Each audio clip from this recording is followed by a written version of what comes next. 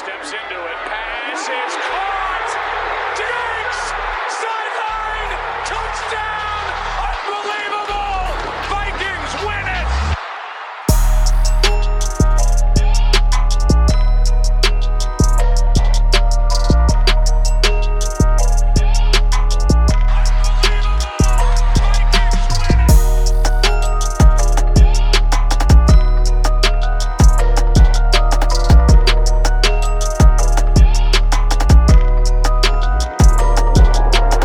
Hey, welcome back to the Unbelievable Podcast. I am BJ Rydell, back here with my guy, Drew Mahold.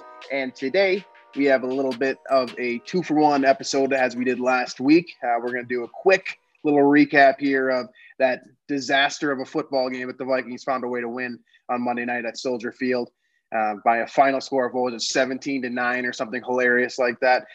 So we'll touch base there. Not a whole lot of takeaways, spoiler alert. And then we'll finish up here like we typically do with a preview of next week's game, which of course is at home and a must-win level game against the Los Angeles Rams, who are finding their stride at the right moment. And then, of course, we'll finish up with our picks as well, as we do every week. So that is the game plan for today's show. Let's hop right into it here with some thoughts on that Chicago game. I think all of us kind of knew this one was going to be gross. You know, even coming into the week, Drew and I were both kind of trying to discover a way that this could go poorly, just because it seems to always go poorly. And as the week developed, it became a situation where if the Vikings basically didn't win this one by 2 scores, it was going to be, at the very least, a morale loss based off of the amount of players that Chicago was limited and coaches. by. Yeah, and coaches, exactly. Play calling coaches at that too, by the way. And of course, the one who was there is probably the worst one of all, in Matt Nagy. So you've got basically a secondary that was filled with either rookies or second and third year players with very little experience. I will say that Graham, I believe it's Thomas Graham in their secondary, had one hell of a night, and I think that guy might be someone to watch for in the future here. It sounds like from what I had heard from Chicago fans is that he just hadn't gotten an opportunity, and a lot of people were waiting to see him play. And I believe he had 3 pass breakups throughout the night, a couple of them very nice, one of them definitely in the middle of the end zone that would have resulted in a touchdown had he not gotten the hand in there on a diving play. So they actually played pretty well, and honestly, that's part of what I have a problem with in this football game is that secondary that was mashed together last second, and they were playing at the most 3 different coverage sets, in terms of alignment and zone coverage. They were doing nothing fancy. It was basically, okay, we're going to rush the passer with 3 or 4 and then try to hold zone against a relatively beat up receiving core for the Vikings. And that, they lost the game, but it kind of worked. And that's why I'm frustrated. Yeah, I think when you said, they got pressure with 4 quite a bit, which I think is one of the concerning factors here. But I think I felt like a game where Mike Zimmer just wanted to get it in there and get out of there as quick as he could, which is probably why Dalvin Cook ran the ball 30 times or whatever it was. And like I said, I think he just wanted to get that win, realized they got up early with the Jefferson touchdown, and really just tried to make this game go by as quickly as possible. And so I think that kind of, took away from what the Vikings did offensively. I think that's part of the reason Kirk was limited. I also think, the weather played a part into it, but also the pressure they were able to get, and Akeem Hicks just wrecking things for the Vikings on every other snap. So, nice guy, man. I'm not pleased with the performance because, you want to see your team light up a defense that's beat up that badly. But I also don't think, they were really trying to. I think they were just trying to get that game over with and be done. It's kind of what it felt like. That's kind of what, why you saw Dalvin run the ball as many times as he did for 2 or 3 yards. So I don't have a huge problem with it. I'm not taking a bunch from it. But I do think it's hilarious that Kirk probably had his 2 worst games of the year, or 2 of his 3 worst games of the year. And he gets back-to-back primetime wins to kind of, alleviate that narrative that's been on his back the whole his whole career, really. It's funny that he did that with two probably of his worst box score games of the season. Right. And that's super interesting too, because, the greatest critique of Kirk Cousins, of course, is that he doesn't win football games. He moves to 500 for his career, by the way, with that victory at Soldier Field. I believe that's 58-2. How many, by the way, just as a side note, I don't know how many quarterbacks have 2 ties on their resume and have lasted as long as Kirk Cousins has, by the way. Just a random note. I don't know the answer to it. I just thought it was kind of funny when I realized that he had not 1, but 2 ties in his career. So he's at the 500 mark, has a chance to become a winning quarterback this next week here against the Los Angeles Rams. But really, for me, I guess what bothered me with Chicago, and I do think that this kind of is another one of those games similar to the Steelers game a couple weeks back where we're like, all right, they won. I'm not really taking a whole lot away from it. And that's the truth because, we didn't get that Jalen Johnson, Justin Jefferson matchup that Drew and I were talking about. We didn't really get to see, grade A starter versus grade A starter essentially across the board. I think the main takeaway is that Mason Cole can't handle Akeem Hicks. And honestly, I don't know anyone in Minnesota who can or has in the last that guy's been a problem. Half-decade. He's ridiculous. I think they said on the broadcast that he's had 8 career games with multiple sacks. And 4 of those have occurred against your Minnesota Vikings, most recently, of course, being Monday night. So that dude is as good of a game wrecker specifically against Minnesota as you're going to find. And really, he did everything and more to give his team a chance to win. And I'm not saying they had a chance to win, especially when it mattered down the stretch. Like the game was over with essentially 15 minutes to play. The Vikings got the job done. But if there was any individual who kept Chicago in it, it's Akeem Hicks. And apparently he's going to leave Chicago after this year based off of a quote that was reported by Chicago local media, verified Chicago local media, by the way. So that's good news. And we hope, of course, that he goes to the AFC. But again, that's neither here nor there at the moment. The Vikings didn't rush the ball effectively either. No. Dalvin Cook was. They really haven't had that many great rushing games this year when you look back at it. I mean, the Steelers game is a massive outlier, all things considered, especially the last few games. I mean, that's Niners game was tough on the ground. This Bears game was tough on the ground. They haven't had a ton of success rushing the ball lately. And I do wonder, I think last year there was a ton of effectiveness with the zone blocking scheme. I think it was almost like one of those regression to the mean things as a team where, we know the offensive line isn't spectacular or elite, and the personnel there it's not enough. I know we have, Darrisaw looks like he could be a great building block for the future. O'Neal already is one. But on the interior, there's just so many question marks. And so that's eventually going to catch up to you. I think it has the last few games, I would say.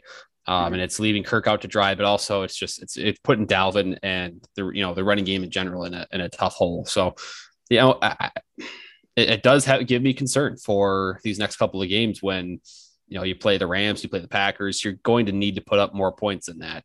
And be able to, if you do get that lead, be able to kind of extend it, right? Because you can't rely on your defense to, hold and shut down, Justin Fields and a rookie quarterback for Chicago again, because it's going to be Sean McVay, a led Matt Stafford offense with Cooper Kupp, the best, leading receiver in every statistic you want to throw out there. And then, of course, the Packers the following week they're also going to put up a bunch of points. So you can't get that complacent offensively again. And I hope the Vikings have some things in store to account for that.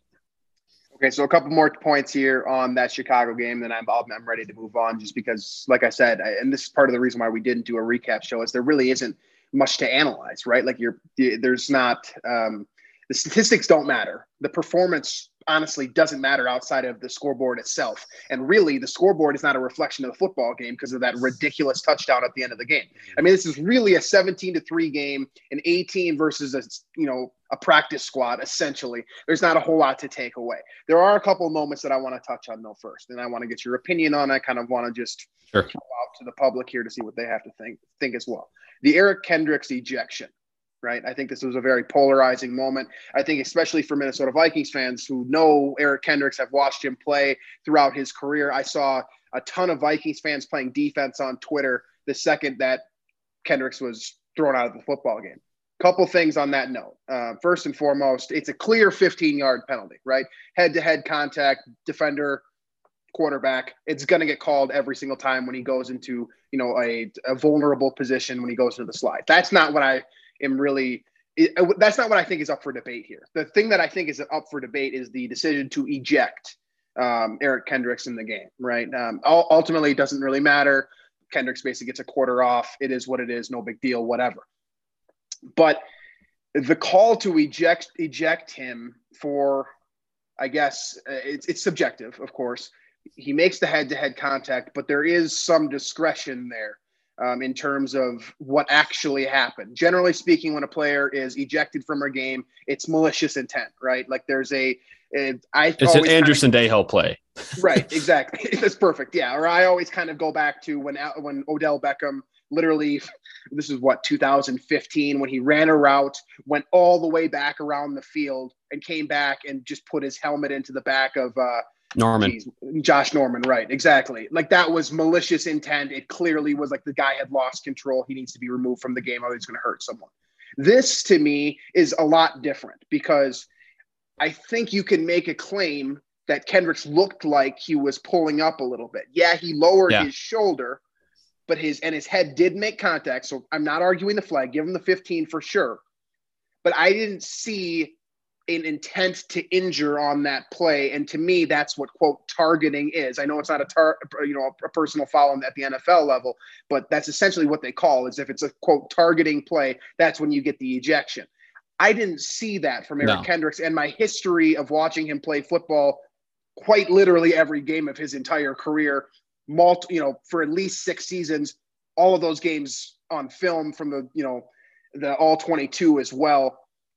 I have a little bit of an issue with that.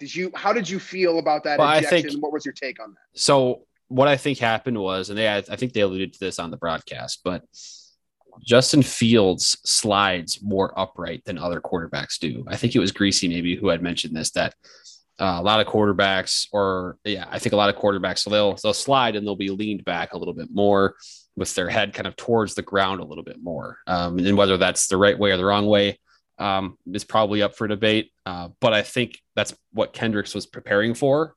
And so as Fields was basically 90 degrees to the ground, like he was straight up and down as he slid.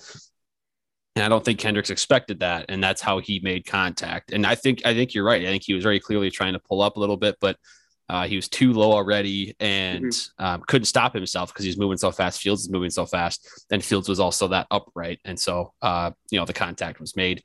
And you're right. I don't see any malicious intent there. I do think, like Harrison Smith has made some plays that are probably more malicious than that for sure. So I was surprised to see that.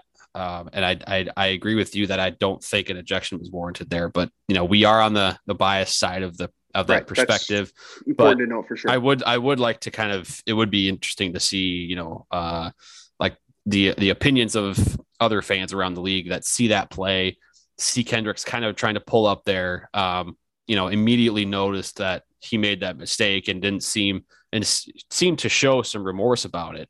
And then was taken away from the field. And then he has to go to the locker room and isn't able to even watch the game on the sideline with his teammates. So it did seem too much to me. And I'm with you on that. Yeah, I thought that was kind of an interesting moment. Again, of course, it has no bearing. I don't believe there's even been a fine levied against Kendricks for that play, at least to date, as of this recording. There probably will be, but I think it's going to come. I do, but at this point, nothing has happened there. I just thought it was a very interesting play, especially, recently with Kenny Pickett at Pittsburgh, of course, doing the fake slide. I think that just adds that much more kind of leverage for the defender on that type of play, where that, by the way, I know it's been outlawed in college football. It has not been outlawed at the professional level to date. And I think that probably is on every defender's mind right now. And I mean, the second I saw Pickett do that, by the way, I was like, all right, this is bad news, because all of a sudden defenders have to now consider that a quarterback may do a fake slide. Well, that's why they outlawed it. I'm still on that side of there's just no way to stop it. There's no way to stop a player from moving as fast as they are and completely alter their path or their body to get out of the way of that. Because a lot of these times, if you watch these, the result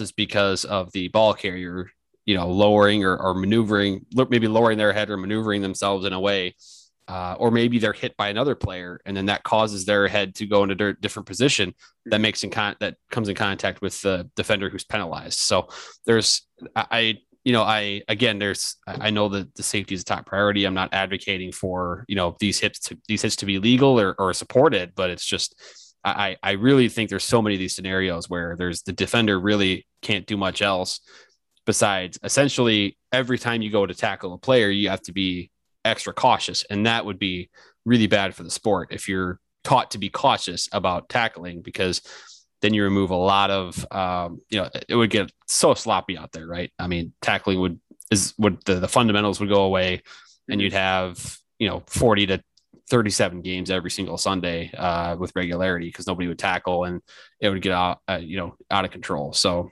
again, there's not really I don't have an answer. Like, I don't have a solution. I'm sitting here talking, but I don't have a solution. It's just, I feel for the defensive players in those situations every time. Especially given the circumstances that we, the contemporary NFL, where everything's already working against the defender. It just adds one more level to it, which is just, it makes it difficult, especially for defense first team like Minnesota. I mean, I know that we haven't, well, you know what I'm saying. It's a head coach is trying to coach defense first and foremost. I know it's not the best defense he's ever had. I know that this is not necessarily a team that wins with defense, but that is the way that they try to win football games. And, it was a fairly solid defensive performance, I know, against a shorthanded team, but, you held David Montgomery basically to, nothing in the second half after a couple solid runs. And, as a whole, I think the Vikings defended very well, despite, again, playing against basically a JV team. Second piece, the final note that I wanted to make is Christian Darrisaw specifically. He was going up against Robert Quinn. Robert Quinn is having basically a repeat of his 2013 season, in which I believe he had 18 and a half or 19 sacks. He seems to have somehow found that second wind. What is it, 8 years later or something like that, which, by the way, just in and of itself, extremely cool, very impressive, deserves some level of a trophy that I don't think exists, but he's a Pro Bowler for sure. He goes up. It's really the first matchup where Darrisaw gets a premier caliber defender, at least a guy that's playing like that.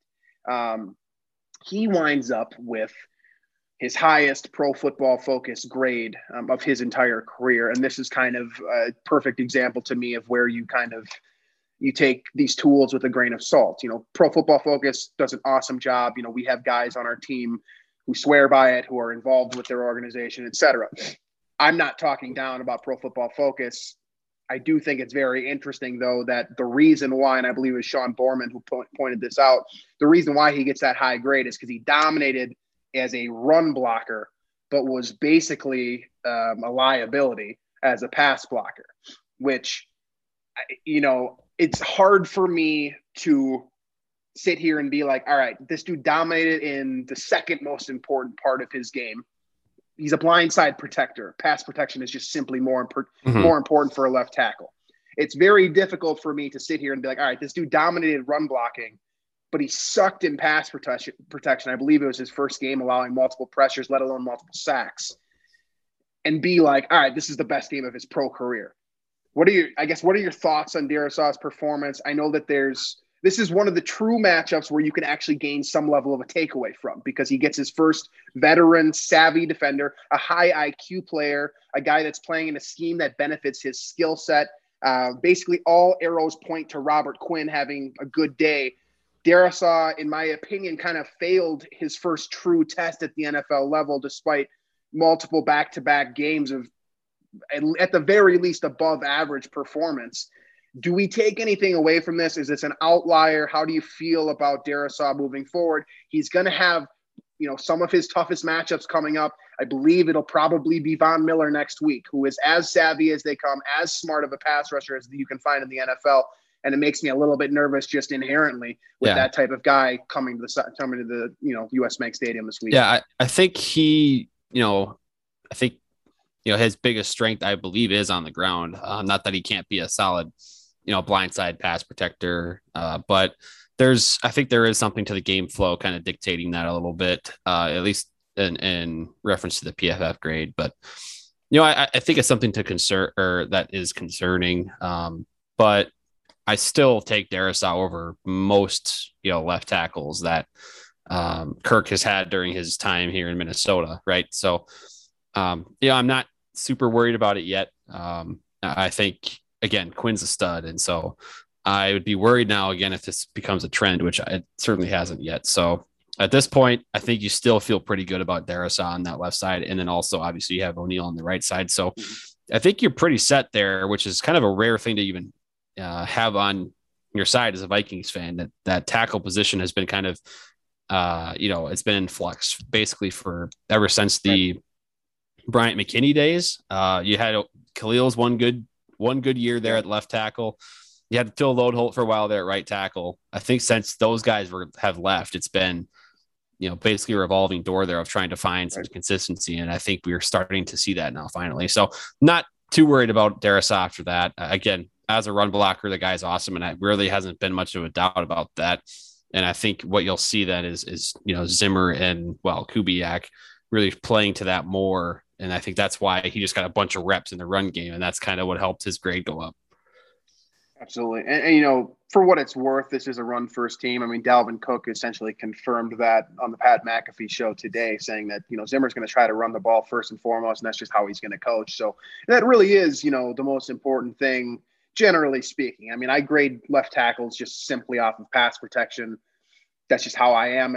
I think most people would agree with me that as a left tackle, your number one quality needs to be pass protection. If you're a limited run blocker, you can get around that and still get paid $15-20 million a year if you can pass protect effectively. I do think this is an example of a rookie just getting showed up. That's kind of what I think. It's a welcome to the NFL. I feel like, most rookies have that moment at some point. I think they all have. Penei Sewell in Detroit has had that moment, I think, a couple of different times this year. He was the one guy that had the definitive grade above Darrisaw in terms of being, this rookie class. And by the way, Darrisaw is a rookie, and he's less of or I guess more of a rookie than your average rookie. I know I just said rookie a lot, but my point being is that he's played limited games. His first two true tests did not go great, but he gets another one this week with Von Miller, probably. We'll see how, Los Angeles decides to kind of execute their defensive game plan against the Vikings. But I do think that he'll at least see some pass rush snaps from one of the best in the biz. So he gets a second chance here. I do think it's a one-off. That's how I feel right now, at least. And I do think that sometimes those can be building block moments. I mean, the Vikings still won the game, right? Kirk played terrible, at least by his standard, right? The standard that he has set for himself, he played terribly. And you can say what you want. The Vikings still won. And honestly, I think it was, another one of our team members here that said that I'd rather win ugly than lose pretty, right? Like that's just how it is. Like, and I feel the exact same way. It is what it is. You get out of this game and it's fine. But excuse me. I do have to say though, I think on the Kirk thing, it's been, arguably 4 games in a row now that have been subpar for him. The standard has been set high basically since that Packers game. And since then, he hasn't really put 4 quarters together in one game. I mean, the Niners game, he had a good half. Lions game had a good half. But then a poor other halves in that game. The Steelers game was ugly from the start. The Bears game was ugly from the start. So I think it's something to watch. And the Vikings will certainly need good Kirk against the Rams and against the Packers. So basically 4 games in a row now, he's been subpar in my estimation since that Packers win. And you're going to need good Kirk, above average Kirk at the very least, to beat the Rams and to beat the Packers and keep the playoff hopes alive. Absolutely. All right. So I think that's probably a good place here for us to move into that Los Angeles Rams matchup here coming up this weekend at US Bank Stadium. This is about as tough a test as you're going to find. And again, this is a must-have game for your Minnesota Vikings. If you had been paying attention to Twitter, which I assume most of you have been, the Vikings were crushed by the New Orleans Saints, giving Tom Brady a 9-0 loss last weekend. I believe it was a 42% drop-off from the Vikings making the postseason as a result of that Saints victory. right? And you guys can all use the internet as well. You can go check out their schedule, but essentially New Orleans and Philadelphia are 7-7 as well.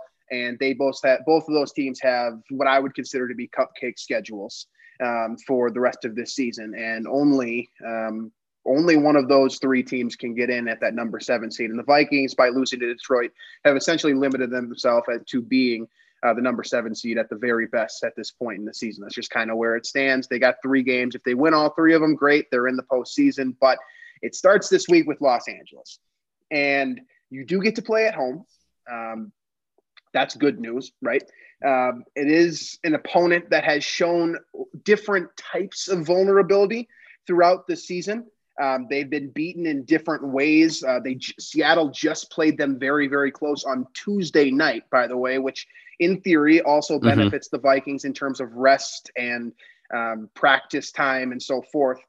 There are some things that are working in the Vikings' favor here, and there are some ways that some avenues to victory, I suppose, based off of what Los Angeles has shown.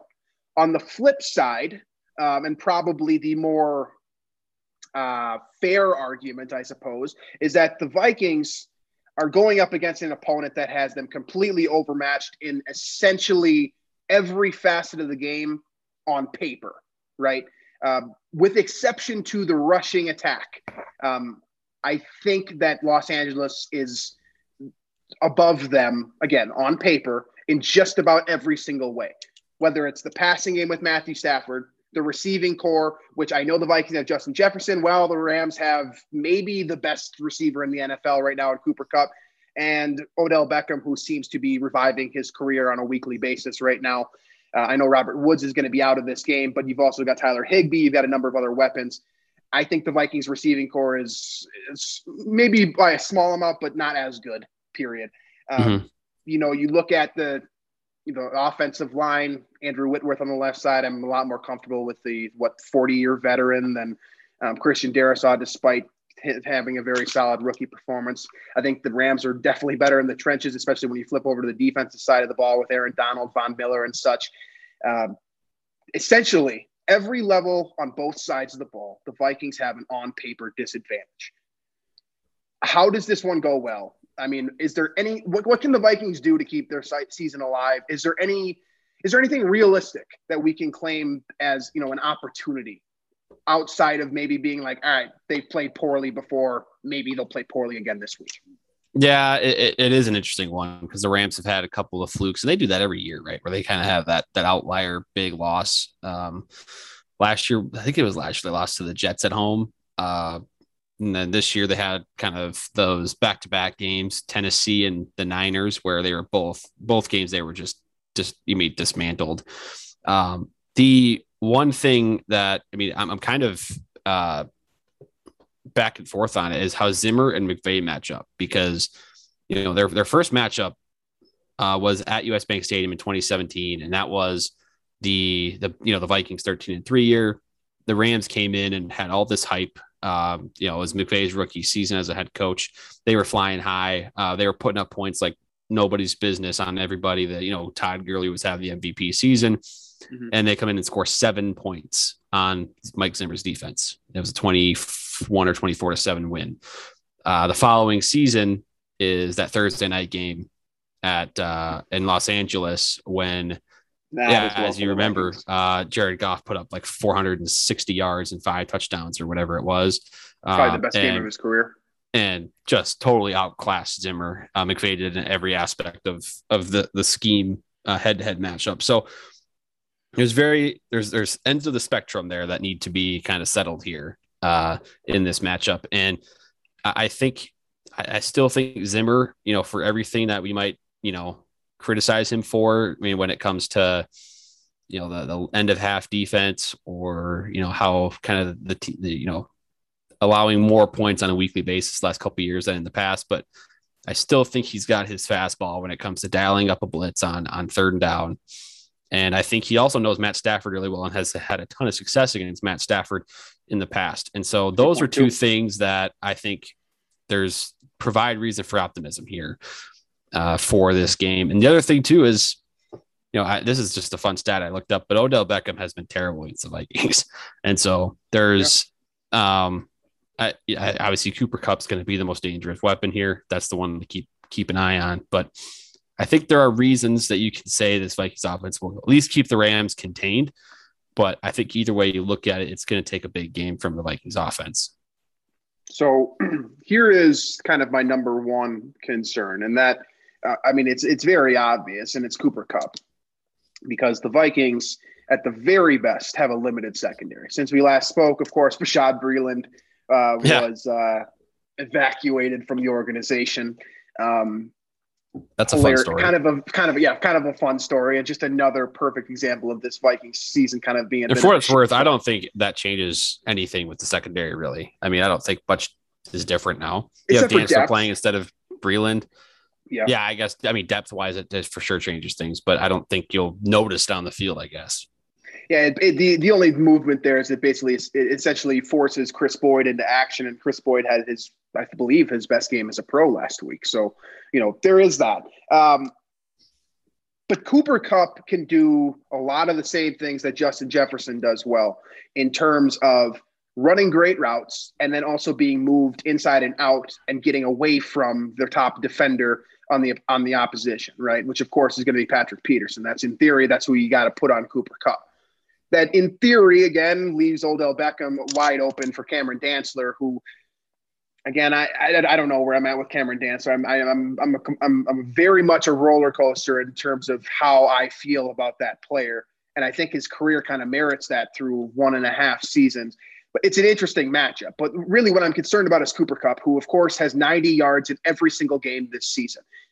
I don't think there's a chance in hell he doesn't get to 90 yards against your Minnesota Vikings. I don't think there's any way. I don't think the Vikings can scheme it up where they have two defenders, over the top, a la what the Ravens did against Devontae Adams last week.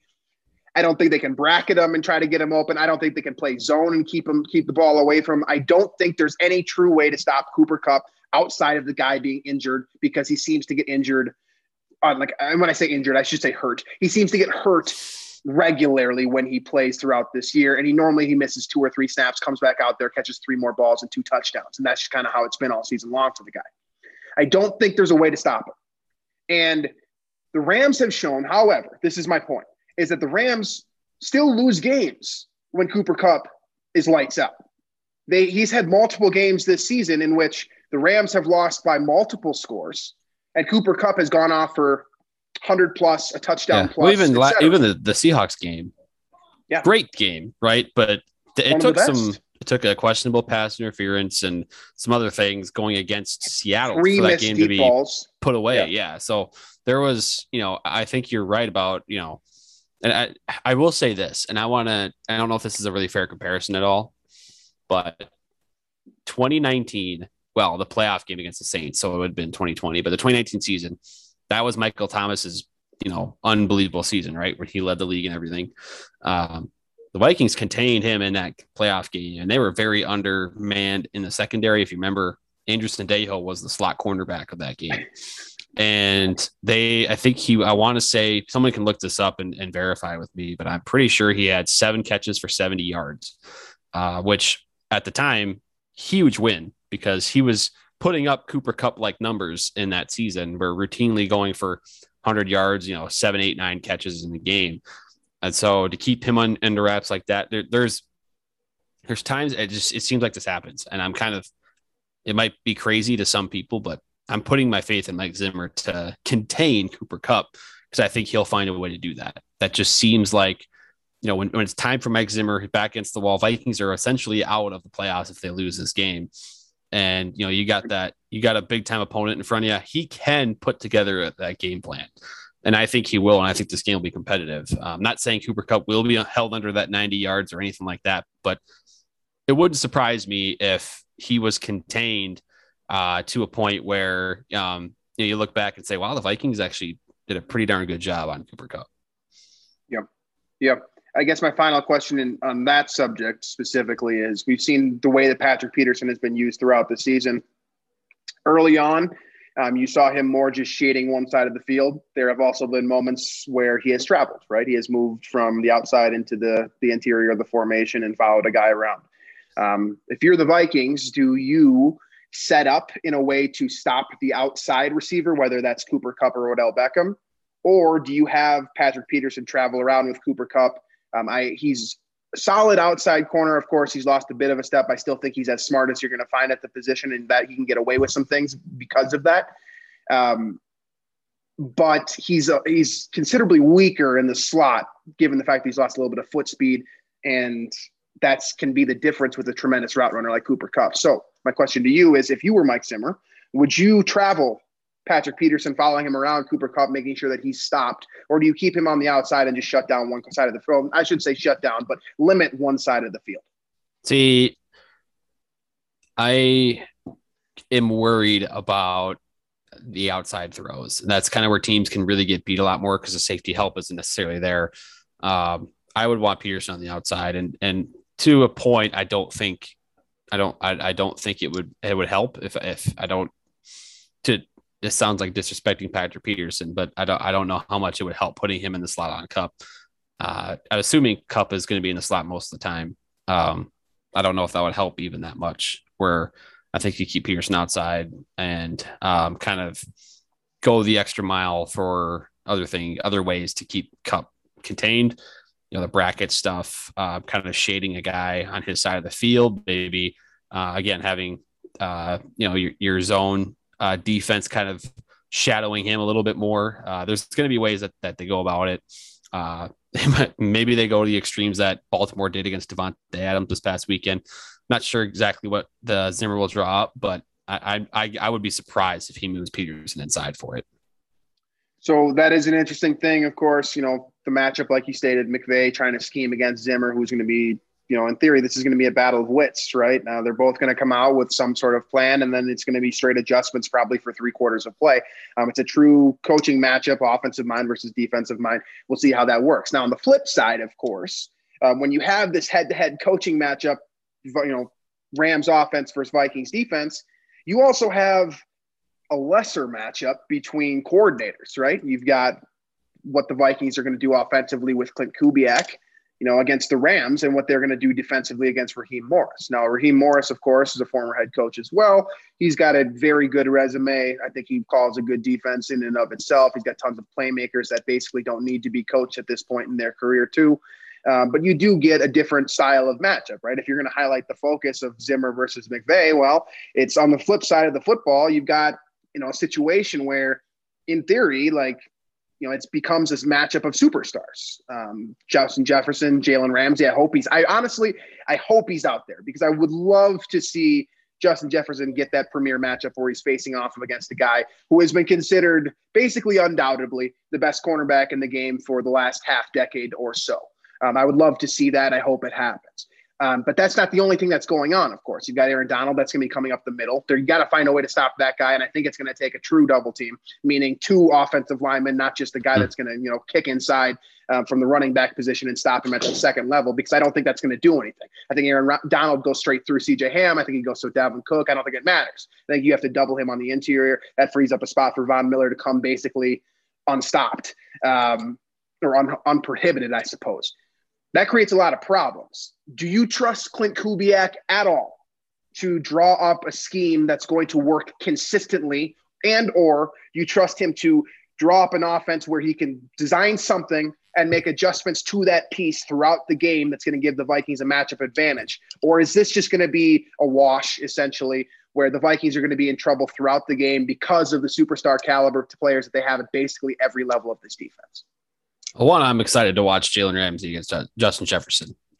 This is a matchup I think the league is really excited for. You get two kind of long, lanky guys with crazy athleticism and are, the elite of the elite at their craft one-on-one.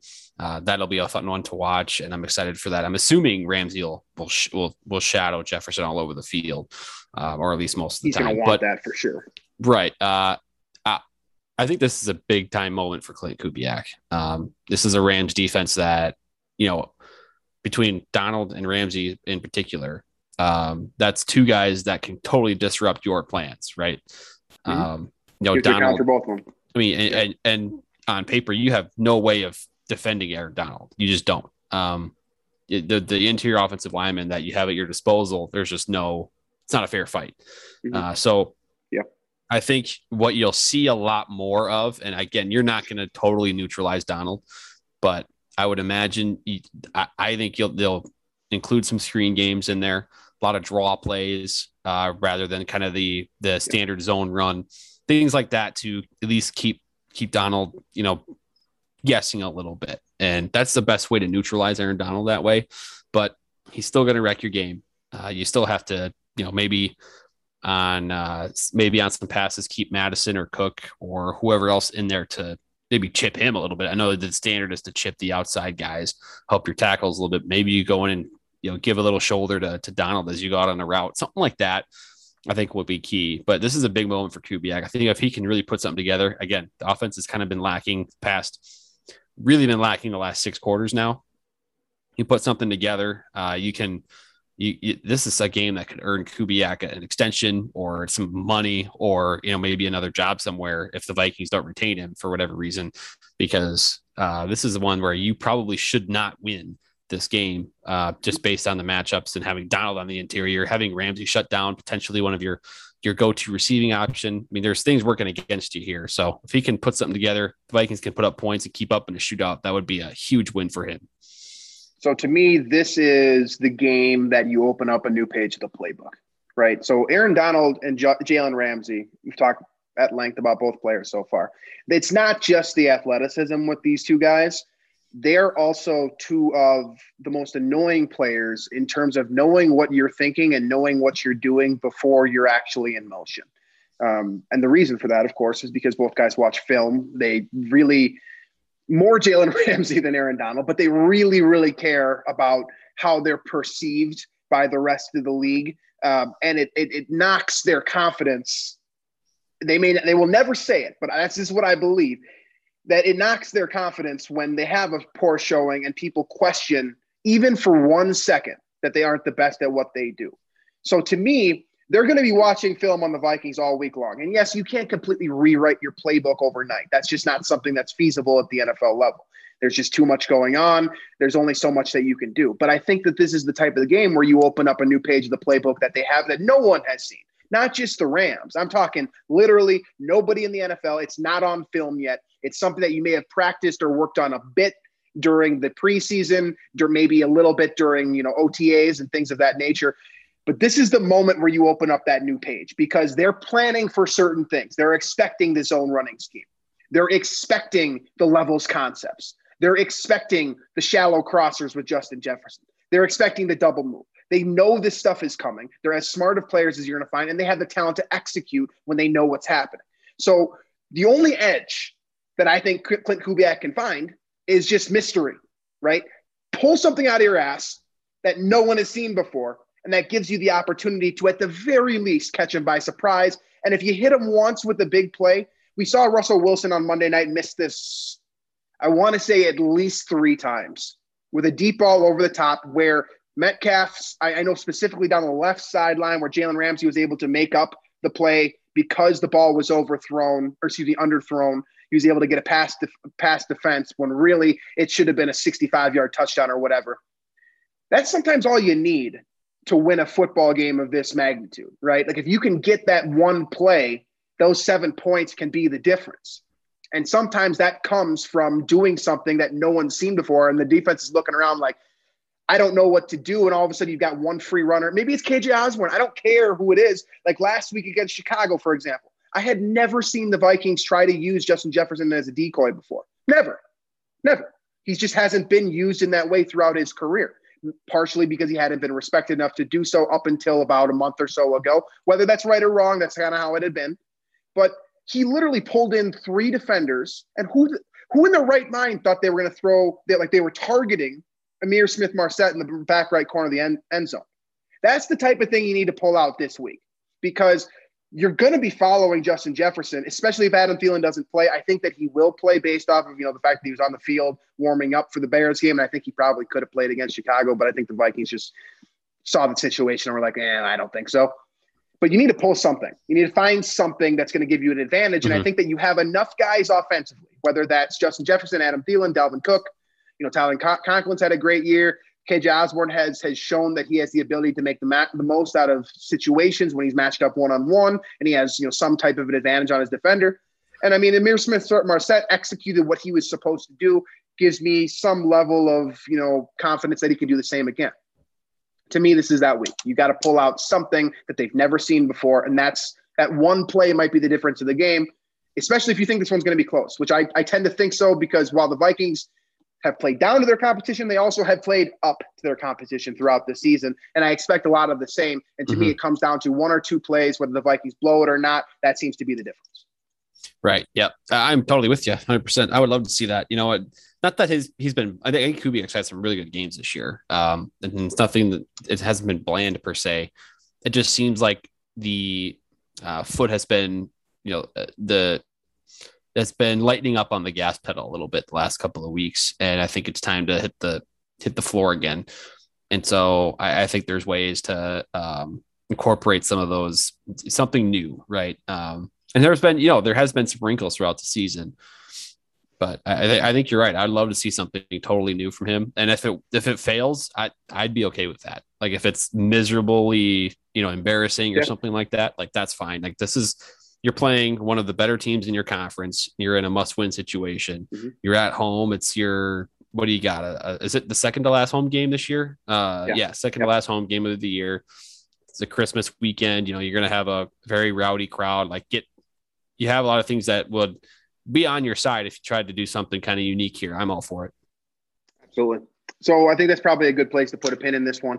There's a lot of, there's some interesting things going on here as well. I know you mentioned before the Matthew Stafford returns to the NFC North here against your Minnesota Vikings.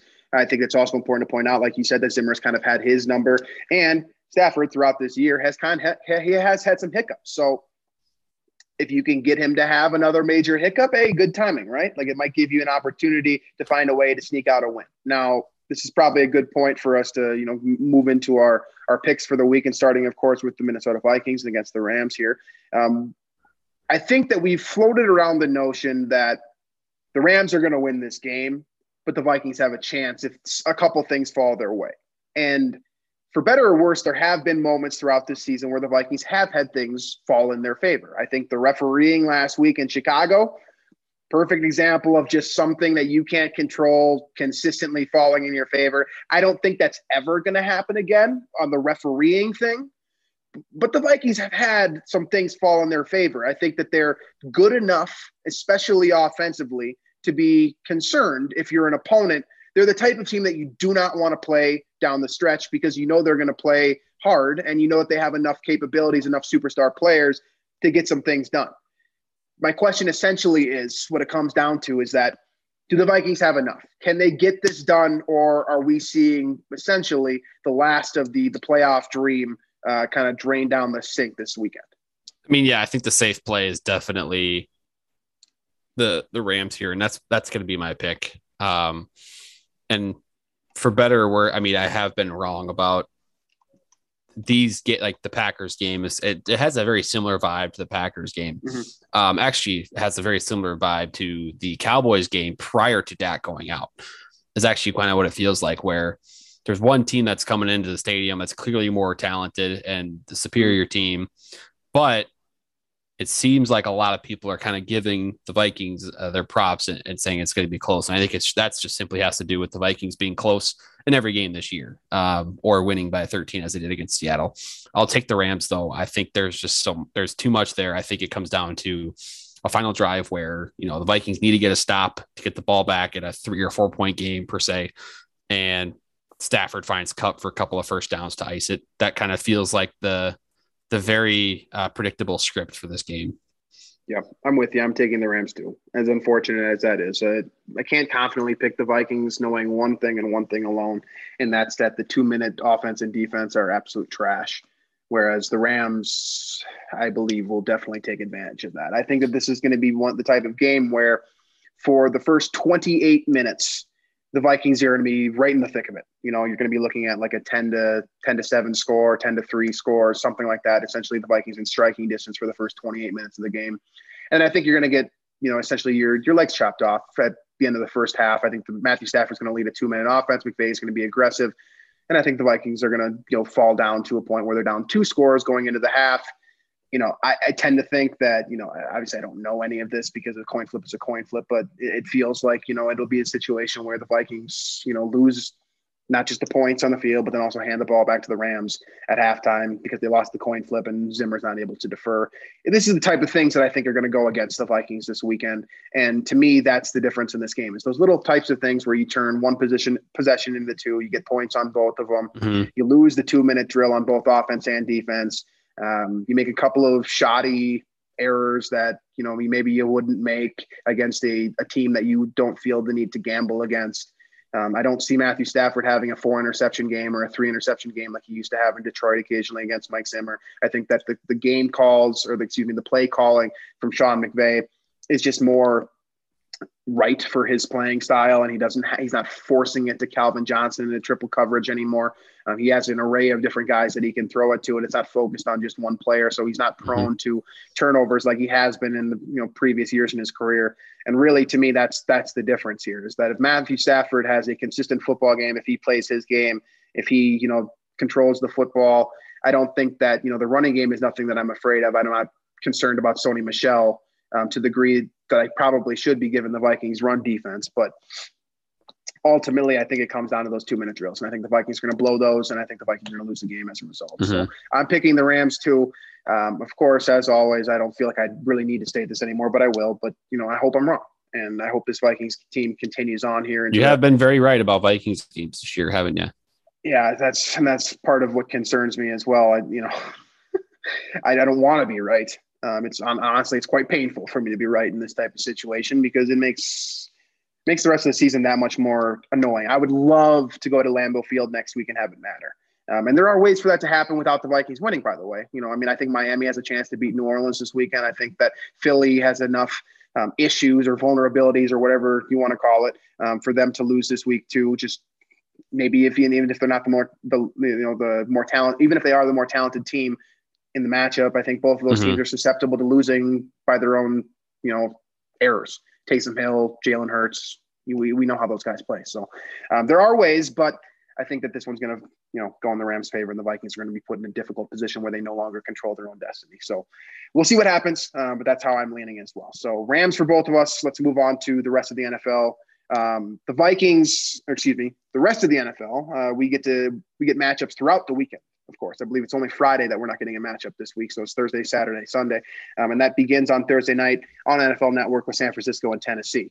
Both of those teams like to kind of play similar ball. Both of those teams have shown vulnerabilities. Both of those teams have been up and down throughout the year. Who do you got in this one? I'm going to take Tennessee. Again, I've been a Tennessee fan. I've picked them. It seems like I pick them every single week. But I trust Ryan Tannehill a lot more than Jimmy Garoppolo. And, Garoppolo's been playing decent lately. But I think Tennessee's got enough of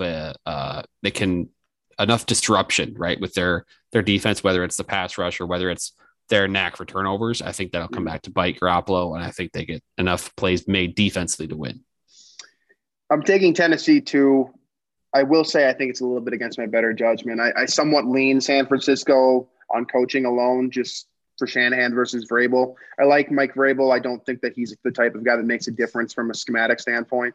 I think he's more of a rah-rah dude, whether he believes that or not. I think that it's more his personality that, is embodied within this Tennessee organization, and that's kind of what makes him a good coach and a good fit. Whereas Shanahan may not necessarily be a good personality fit. I'm not saying he's not. I'm just saying it's not necessarily the same way. But yeah, I think that he can scheme out a victory here. And I think that it's going to be the type of game with Deebo Samuel doing his thing. I think Elijah Mitchell is going to return. I think they're going to be, playing ball control offense. And to be honest with you, that has been enough to beat Tennessee a couple times this year. But I'm going to roll with Tennessee against better judgment. They're at home. They are the better team on paper. I'll go with Tennessee again against their better judgment.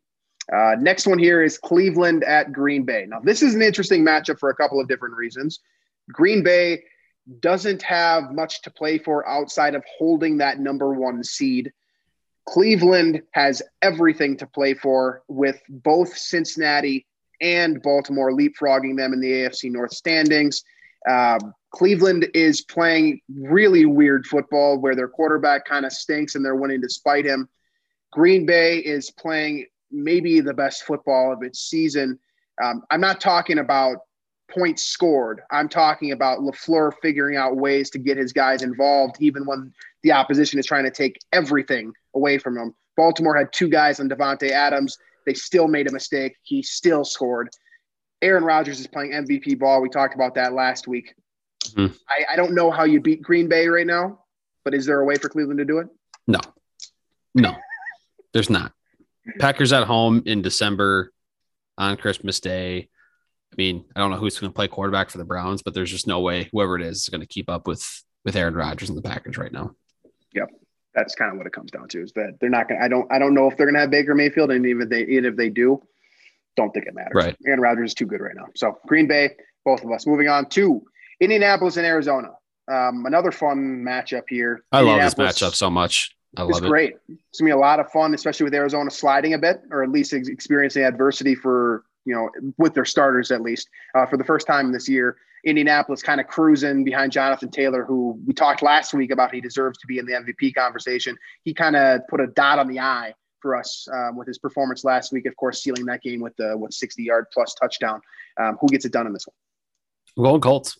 I mean, they're on fire right now. Arizona's kind of coming apart at the seams. I think at the seams. I think the Cardinals seem to be, I don't want to say fraudulent, but it's becoming a trend where they start the season hot and then kind of fade down the stretch as teams start to kind of figure out what they're doing offensively. And Kingsbury hasn't been able to adjust to that yet in his career. So again, Cardinals will be in the playoffs probably. I mean, I don't think they've officially clinched, but there's just no way things crumble enough for them to fall out of the playoffs. But I don't trust them to win a playoff game. And if I was a wild card team, I would want to go to Arizona if they end up winning that division. So anyway, I'm going Colts here. I think they're steamrolling right now.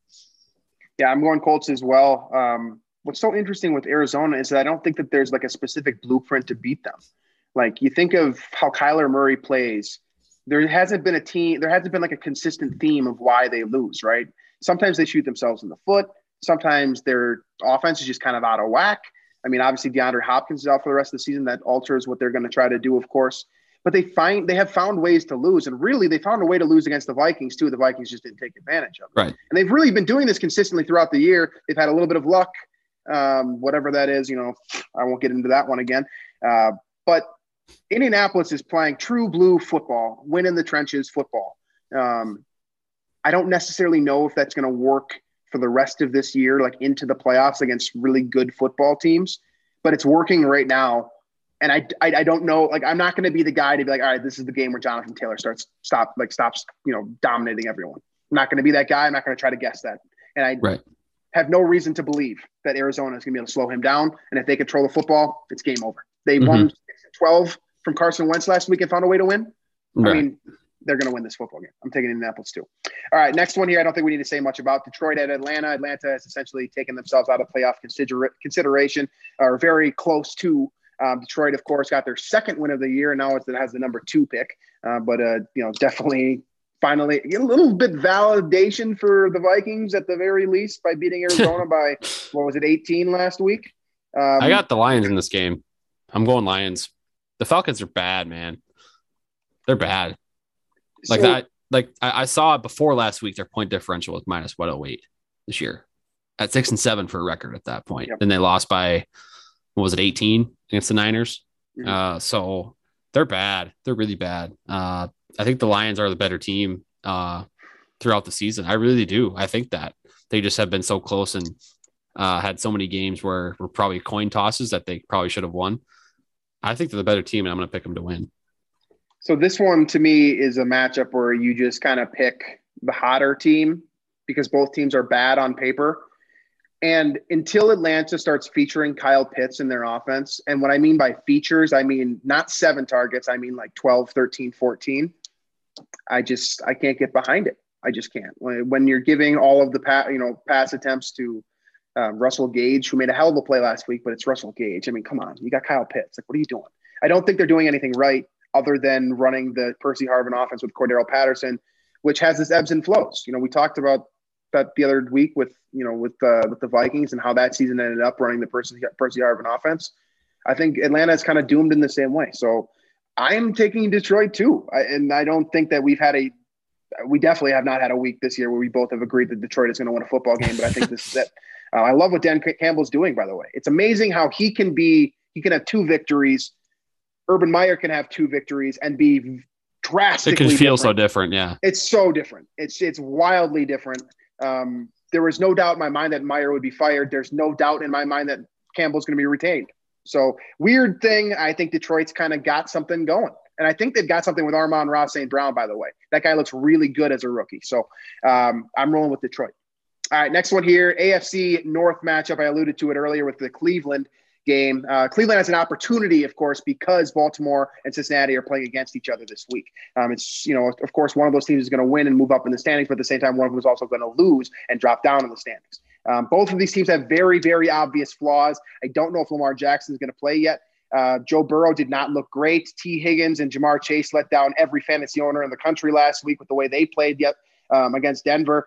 There's a blueprint to beat them, especially with the way that Denver played. I'm not saying that Baltimore has the resources to employ the same level of defensive play that Denver did last week, but there is a way to beat Cincinnati, and I think that Tyler Huntley showed you enough where you can be confident if he has to start once again.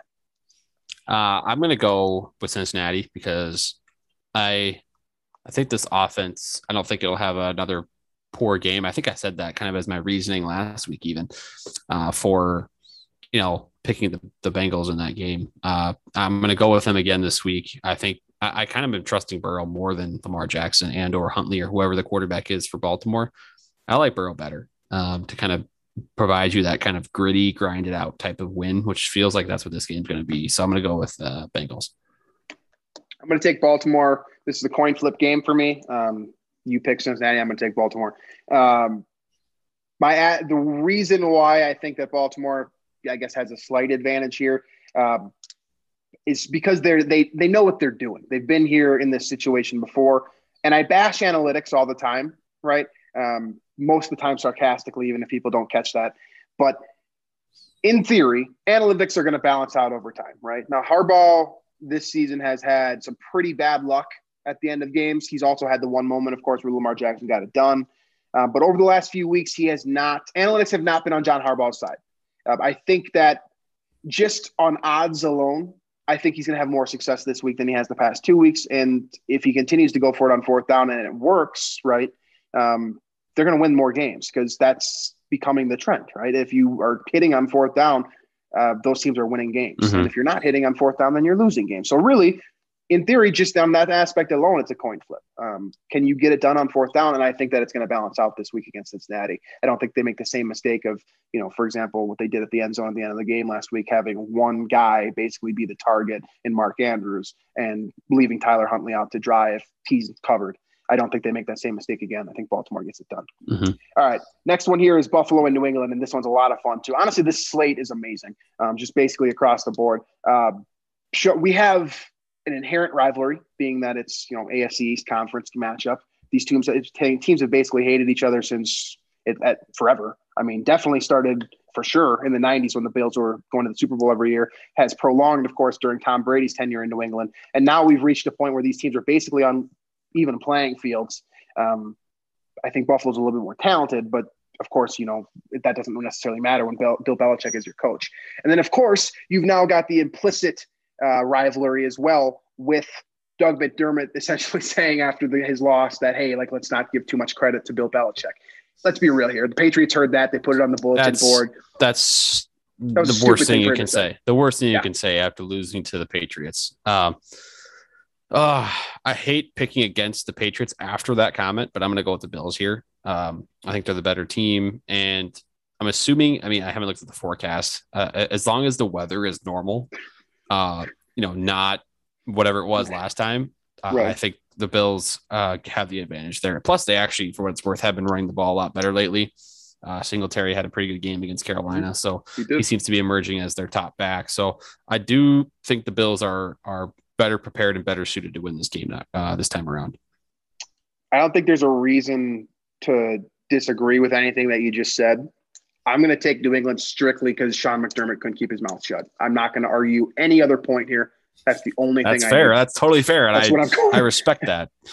That's what I'm going with. So we'll split on that one. New England for myself, Buffalo for Drew. Moving on to the ultimate stinker, right? Like, of course, if you get all these good matchups, you also get Jacksonville and the New York Jets. I don't want to spend any time talking about this. Who you got in this game? This is the nobody cares game of the week. Give me Jacksonville and Darrell Bevell. Yeah, I'm taking Jacksonville as well, strictly because once you get that coaching change, I mean, you saw the kind of, they didn't want to use the word relief, but they meant relief. And they looked a lot better, I think, too. And this is a good game for Trevor Lawrence to get back on track. I think Bevel's better in terms of calling a game plan for him than anything that he's had with Urban Meyer as the head honcho. So I'm going to take Jacksonville as well. All right, next one here, back to a rivalry matchup. It's not a great one, but it's the New York Giants against the Philadelphia Eagles, which historically have been very close matchups. Of course, a hated rivalry. Neither of these teams like each other. But Daniel Jones has been shut down for the season. Jalen Hurts is going to be out there. All signs point to Philadelphia getting this W. I don't know if it's going to be Jake Fromm or Mike Glennon at this point. I kind of hope it's Doesn't Jake matter. Fromm. Doesn't really matter. Who gets it done? Philly, yeah. Phillies, they're playing well right now. They figured something out offensively. So that's the team, I think. It's that or the Saints that the Vikings need to be worried about right now down the stretch here in the playoffs, assuming the Vikings actually do what they need to do, which is already a tall task. But give me Philly. I'm taking Philly too. I think they figured out that Dallas Goedert can be their own Mark Andrews, George Kittle, Travis Kelce, whatever. He's had over 100 yards the past 2 weeks. He's had more targets the last 2 weeks. Seems like they finally understand that if they can't get it to Devontae Smith because he's covered, they have one of the best tight ends, or at least one of the growing best tight ends in the NFL in Dallas Goedert. I think he's probably the individual difference, but I do think Philly's just the better team here too. And I think that there's really no way that they lose this one other than Jalen Hurts throwing up an absolute bomb of a game and multiple turnovers, et cetera, which I just don't think is going to happen. So I'm rolling with Philly as well. All right. Over to the NFC once again. Tampa Bay didn't score any points last week. They're going to score points this week for sure because they're playing Carolina. Matt Rule is going to get fired. That guy stinks. Apparently Cam Newton's going to start, but Sam Darnold's going to get snaps. I'm picking the Bucs because of that. Like that pissed me off when I read that, and I want them to lose by 100. Give me the Bucs. First of all, I mean, you never bet against Tom Brady. What happened last week is a complete anomaly. Like I said, it's happened 3 or 4 times in his entire career where he's been shut out. He had everything working against him. He doesn't get Godwin back. He might not get Mike Evans back. He doesn't get Leonard Fournette back, but he gets a full week of practice with every guy now. And he gets Antonio Brown back. Which I think is a big difference maker. And they don't really need a difference maker against Carolina because they stink and their coach stinks. So give me Tampa Bay for sure. Probably in a rout. Next one here is the Los Angeles Chargers. They go to Houston. It seems like it's the Davis Mills show now. He's playing better as a rookie. He looks decent. I don't think he has enough, but is it possible that Houston wins this one, or how's this? I'm going to go against the grain and pick the Texans here. It's okay. They're going to get back-to-back wins in the year 2021. How about you like David Culley? Does he got something going? He's got a little bit of mojo or something? Frankly, I haven't watched or read enough about the Texans, so I don't even want to comment on that. I do know Davis Mills is playing well, and it does seem this is a classic Chargers letdown scenario here on the road going to Houston, a team hungry for wins. The Chargers need this one in terms of the playoff picture. They're coming off that letdown against the Chiefs. They have had that mini bye week, but I think the Texans, I'm kind of picking the Texans mostly because I kind of just want to pick an upset this week. Yeah, I'm going to take the Chargers because I don't want to pick an upset, at least not in this one. The Chargers, you're right. They are filled with letdowns, but I do think that some of these letdowns fuel Justin Herbert. Like he's that kind of that quiet personality where something's going on in his head, but you're not sure what's ticking. I think that it's kind of like he's got a chip. You've heard him a couple of times. I know you probably listened to him on Pardon My Take. I've listened to him talk to a couple of different people. It seems like he has that very silent confidence where he just kind of smiles when you say something nice about him. Mm-hmm. And so I think that hurt by losing to the Chiefs, especially in the way that they did, right? I think they come out firing. I'm going to take the Chargers. Next one here, Chicago and Seattle, another bum of a game. I just want to ask one question before we pick this one. Is Russell Wilson bad now? What's the deal? Yeah, maybe. I don't know. I'm kind of happy to be that the Seahawks we're done with him now. At least it seems like we're done with Pete Carroll. I mean, that guy can finally be gone. This seems like a matchup of coaches that are going to get fired. So I don't think a win changes that for either side either. Give me Seattle though, just because I think they're better right now. Barely. Yeah, I mean, I'm with you. This is two dead men walking. This is two dead teams walking. I mean, the Bears players are already talking about leaving. But I'll pick Seattle because maybe they figured something out with Rashad Penny. Maybe they figured something out with DJ Dallas, and they definitely have the better quarterback, even if Russell Wilson, I don't know, man. He's lost something. Maybe it's the finger, whatever. He's not playing well, and the moon ball is gone. At least it's gone for right now. He's got to figure something out. But I will still take Seattle because I just watched Chicago do what they did last week. Maybe he used all his good reps up when he was doing imaginary huddles and no huddle offenses that just happened to be caught on camera. Yeah, he's a guy for sure. He's a guy. He bugs me. All right, next one here: Pittsburgh and Kansas City. Do we need to talk about this one? No. Kansas City for both of us. Lock that one in. Next one here is AFC West: Denver and Las Vegas. Both of these teams have shown a propensity to keep their season alive, even when everyone says they won't. Same time, both Teddy Bridgewater got carted off. Drew Lock's going to be the starter. I believe. I haven't seen confirmation, but I'm pretty confident in that. Derek Carr's been rather consistent. Drew Lock is playing, I'm going to go with the Raiders, just because I imagine it's going to be Drew Lock. And you could not get two quarterbacks on one team, one starter, one backup that are more different than Teddy Bridgewater and Drew Lock. Just the way they lead, the way they play. Drew Lock is the most aggressive, take my chances type quarterback. Teddy's going to check it down if it's not remotely there. And one's kind of more loud and animated. Teddy is very not loud and animated. So that dynamic's pretty funny. But I think Drew Lock's play style and his kind of risky play will benefit the Raiders more here in this game. Someone made a joke last week. I want to say it was Bill Barnwell, but I'm not sure. Whoever it was made a joke that Drew Lock in the 2-minute drill last week was a quote legacy drive. And really it was like, it's a joke because what kind of legacy does Drew Lock have? But it also determined that this guy doesn't really have it, right? No. Everyone got really excited when he was listening to Put On the sideline and bouncing his head around and stuff. That has absolutely no bearing on the football field. Like this guy is not, he's shown nothing to say that he's good enough to win. Derek Carr, on the other hand, has had his moments. So I will take Las Vegas as well. All right. Home stretch here. Second to last game, Washington at Dallas. I don't know if Taylor Heinicke's going to play. It's hard to pick Washington at this point with all the stuff they have going on with just injuries and whatnot. I don't think Dallas is that good right now either, but I think I'm going to pick them. But they're still winning. Yeah. So yeah, I'll take Dallas here. I'm going to take Dallas too. I feel like this is a slump buster, right? Like you're playing within your division. Dak, his feeling the heat. Jerry Jones outright said, "Hey, I think he's slumping."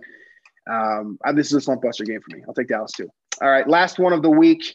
Very important matchup for Vikings fans if you've been paying attention. Miami at New Orleans. Miami comes in riding a 6-game win streak. They are now back to 500. Crazy enough. That's actually crazy. They were dead. They're 1-7, and they're back. And they might find a way to sneak into the postseason. Remember when the Jags beat the Dolphins in London? That was a fun time. Yeah, it's a wildly different organization now. So I got the Saints in this one. What they did defensively Sunday night. I mean, I can't imagine now going, Tua seeing that and going, I mean, how is he going to score against the Saints when Tom Brady didn't score? So that's my angle on this. I think the Dolphins score 10 points, and I mean, as much as I don't like Taysom Hill as a quarterback, they'll do enough to score more than that. I'm going to take Miami. A couple of reasons. The New Orleans Saints, take this with a grain of salt because I hate the New Orleans Saints. I'm not hiding any bias whatsoever. But that team is a bunch of egomaniacs, from the coaching staff to the players, whatever. All of them just love to ride the high. And I don't blame them. when I was competitive in things, I was also emotional about stuff. I get it. But like, how do you have the balls as Chauncey Gardner-Johnson to chirp Tom Brady because you beat him in a regular season matchup where he's just going to come back and be in the postseason in 3 weeks? It takes such audacity from Sean Payton down to Gardner-Johnson, whoever, to do that type of thing. And I totally believe that they're going into this week thinking that their shit don't stink and Miami's going to brutalize them, because Brian Flores is perfect for that matchup. He's the most level-headed guy. He's the most boring dude that I've seen do a press conference is Leslie Frazier. He keeps everyone level-headed. His quarterback, of course, Tua, basically has never spoken above a dull roar. I mean, I think this is the perfect matchup for Miami, where they don't care that they've won 6 in a row. They realize that they need to win more games, whereas New Orleans, it wouldn't shock me that as of this recording that those guys were out partying right now. And I don't really blame them. They're professional athletes. They're rich. They can do whatever the hell they want. But sometimes that reflects negatively on the football field. I think this is an example of that. I think Miami gets it done. I think they move over 500. Again, I hate the Saints. Take all of that with a grain of salt. It's 100% biased. It's not fact-checked. I just hate those guys. I'm glad you made that clarification, because that was quite the take quake that we just had on the show there. PJ going on a rant about the Saints and their egos. But, I mean, I think there is something to it. There's definitely some egos there. And it seems like the Dolphins on the other side are still trying to find themselves. But, I mean, you got to go into the Superdome, and that crowd is going to be loud. They're feeling it after beating Tom Brady. That's going to be a crazy environment. I just don't buy it yet for the Dolphins. And that's fair too. Again, there's no basis for anything that I just said. It's a 100% emotional take, and I'm completely fine with that. I'm a Vikings fan.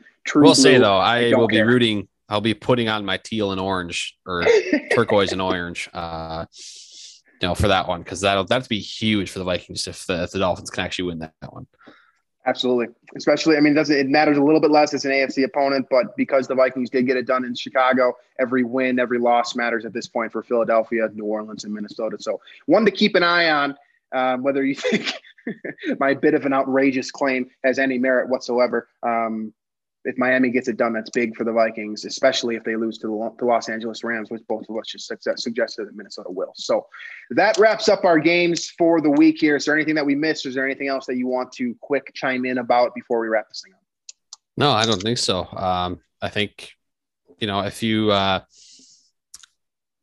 if you made it through last week in your fantasy league, that's big props, because that was the ugliest fantasy week of the season in a long time. Actually, I know the Sunday for having at least 10 games.